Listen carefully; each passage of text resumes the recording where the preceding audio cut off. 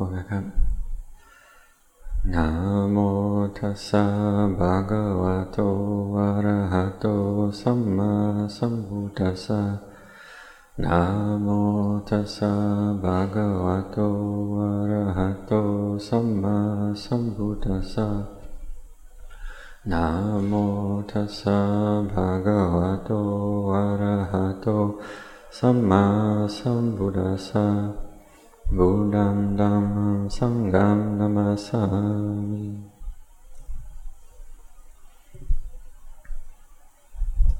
So this time is the opportunity for us to set our hearts on listening to the Dhamma.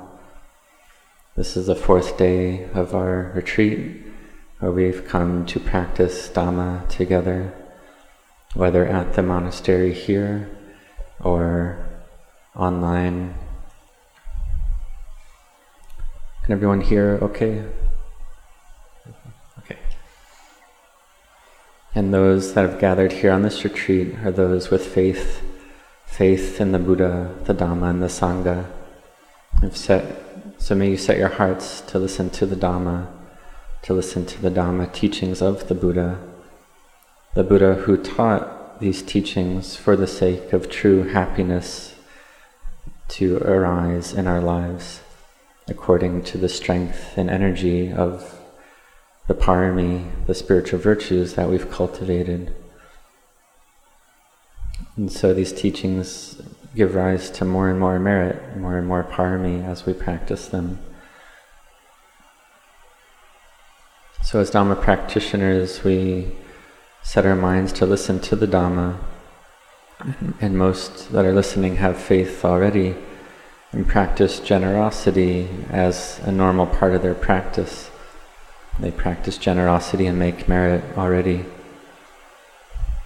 And then at certain times, then they observe the 5 precepts at least 1 day a week or 2 days a week, or if they have more strength and energy, and 5, 6, or 7 days a week, according to their opportunity and strength.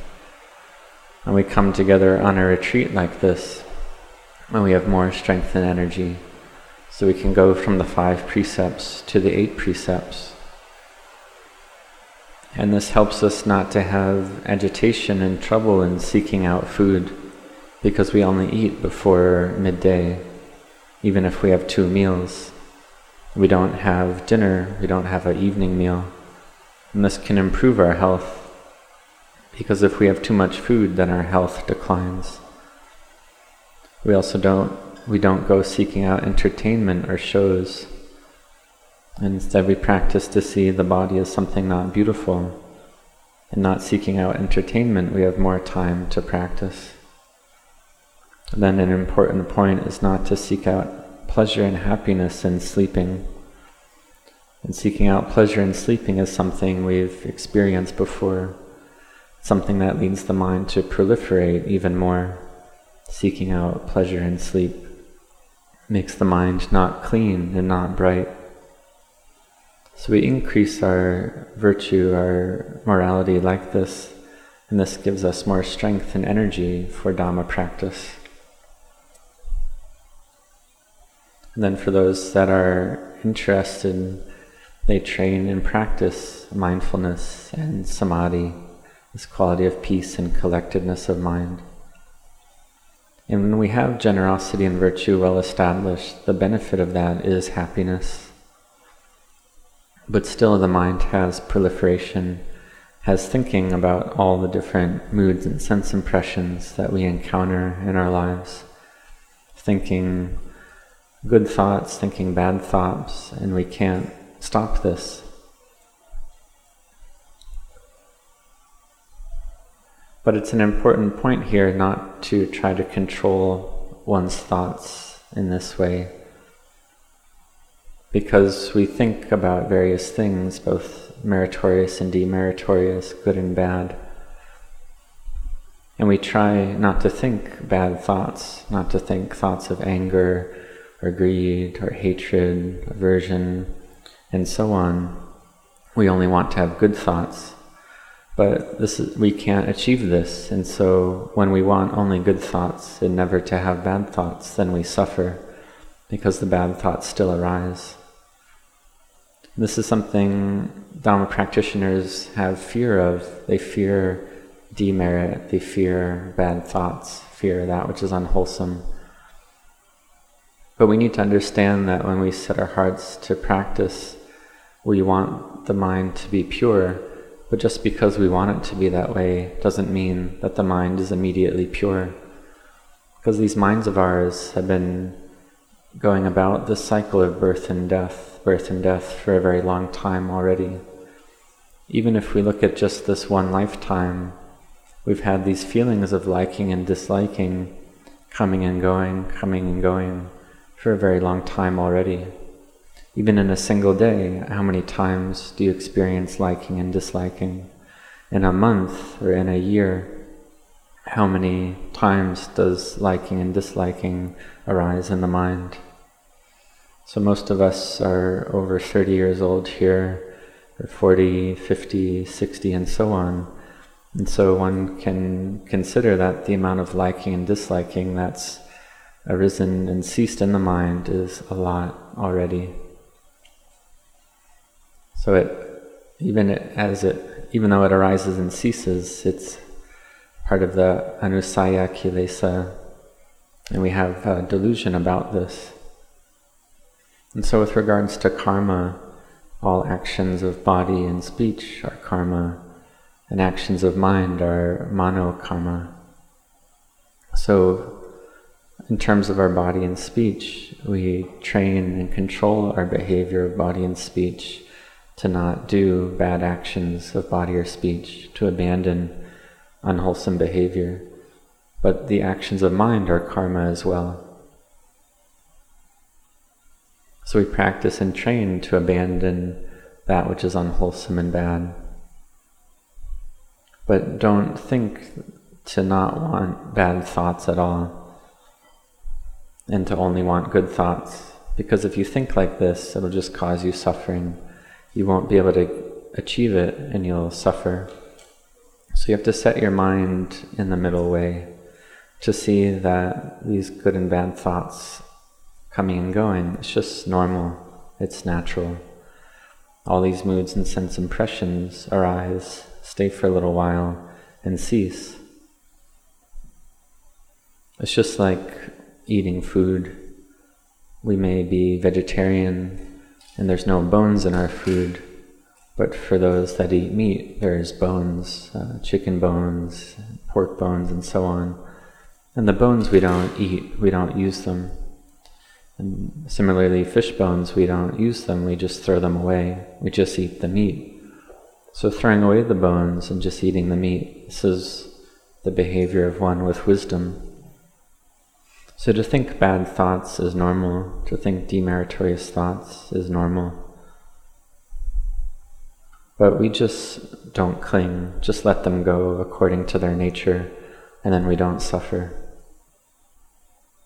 Because we have this sense of self in the mind, we're lost and deluded by it. We think or take these thoughts to be self. Whether it's a good thought or a bad thought, we cling to it as self. And we have this liking and disliking arise for these sense impressions. This gives rise to suffering. This is something that Luang Pu Cha taught during my first rains retreat. That we get a good thought, just let it go, and you act on that good thought. And when you have a bad thought, just let it go completely. Abandon that which is unwholesome, do that which is wholesome, purify the mind. And try to train and control the mind to gather in samadhi. And if the mind is very distracted and thinking a lot and thinking fast, then recite Bhutto very fast as well.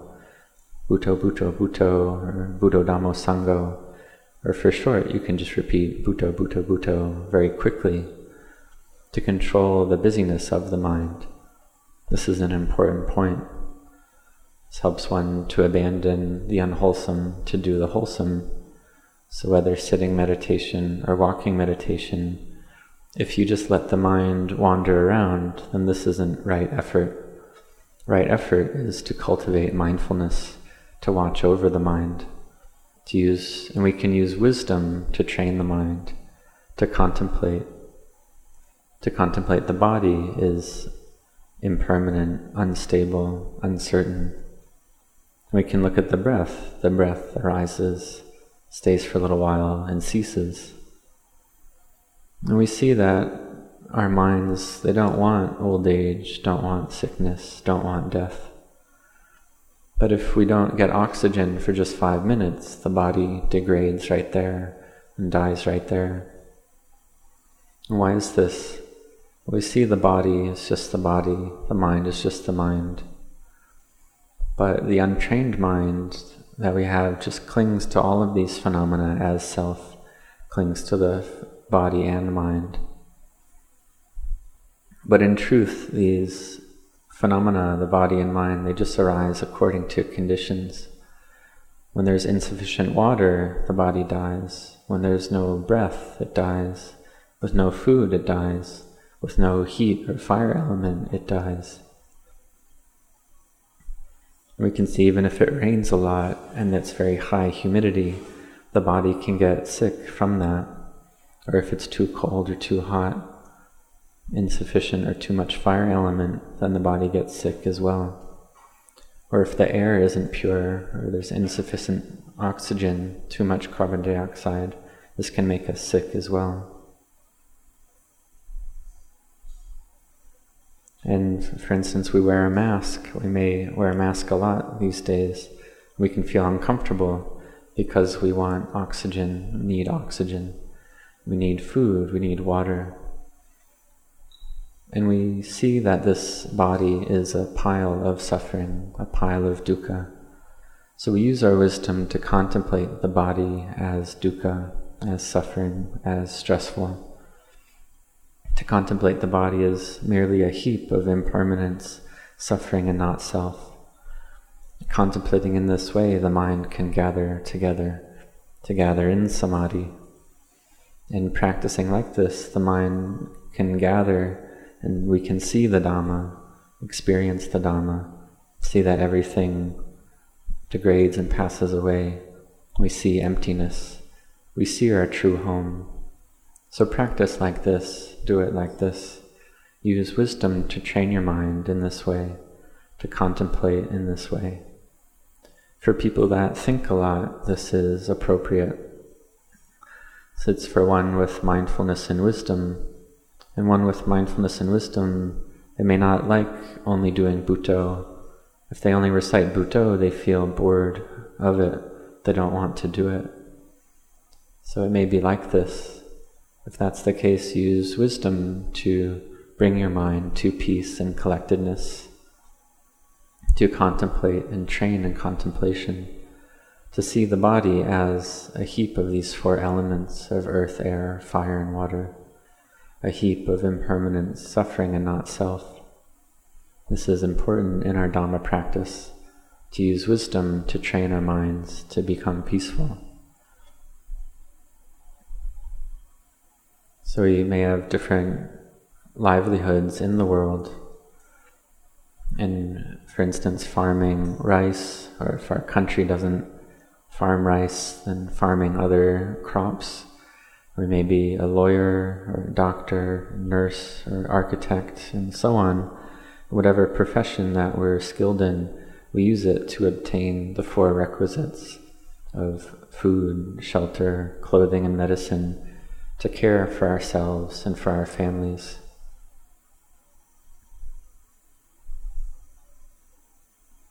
We come together to practice the Dhamma, and what we need is the mind that's peaceful, the mind that's separate from the 5 hindrances of sensual desire, ill will, sloth and torpor, restlessness and worry, and skeptical doubt.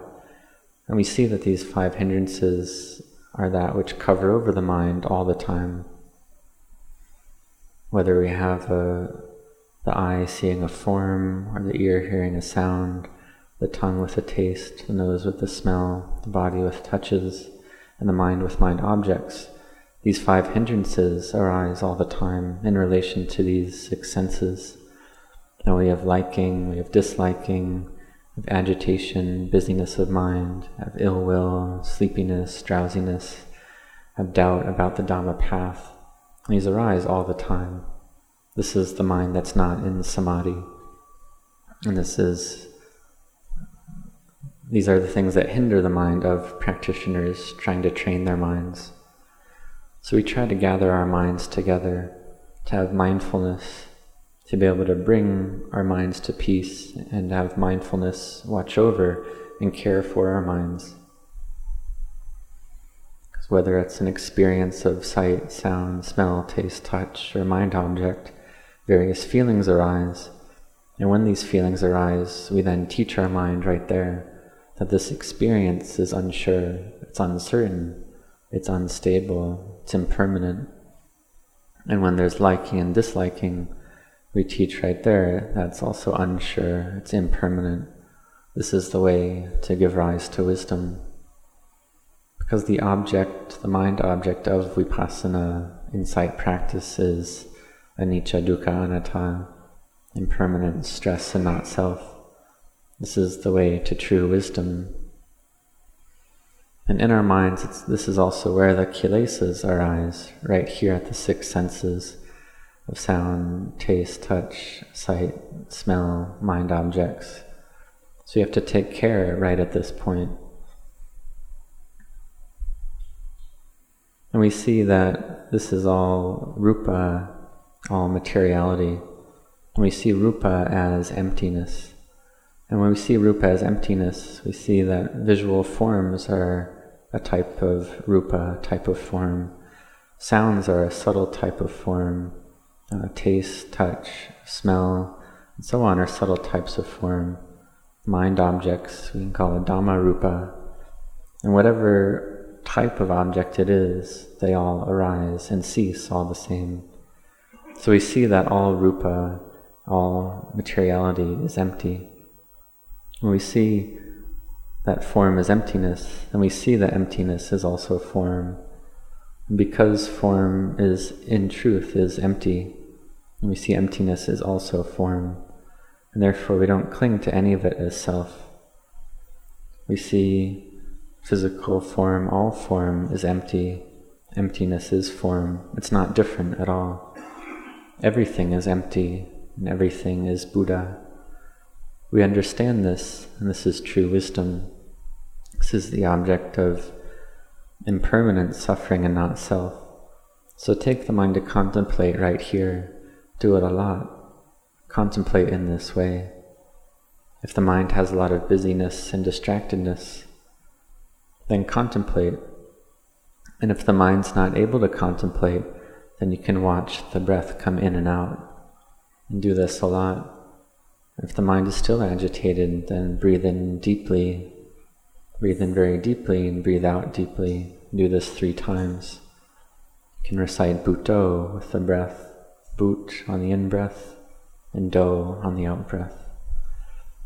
And if one finds that one is controlling the breath too much, then just sit still. Make the mind empty and spacious. Bring the mind to emptiness and spaciousness, because at this point one needs to relax the mind. Bring the mind to a state of ease and relaxedness, such that we don't give rise to problems with our bodily health or problems with our mind. So this is walking the path of Sila, Samadhi, and Panya, the path to destroy the defilements of craving and attachment, to give rise to cessation. So may you contemplate to give rise to Samadhi. This can bring the mind to Gotrabhunyana, Gotrabhujita, the change of lineage knowledge, the change of lineage mind. One sees the body as suffering, not self, and impermanent. The mind is empty according to various levels. Clear understanding arises. We see the body for what it is, a pile of elements of anicca, dukkha, anatta. The mind gathers together and sees the Dhamma, sees the Buddha. So may you contemplate the body like this. Contemplate the body as earth, air, fire, and water that degrades and passes away. Contemplate the body as something not beautiful.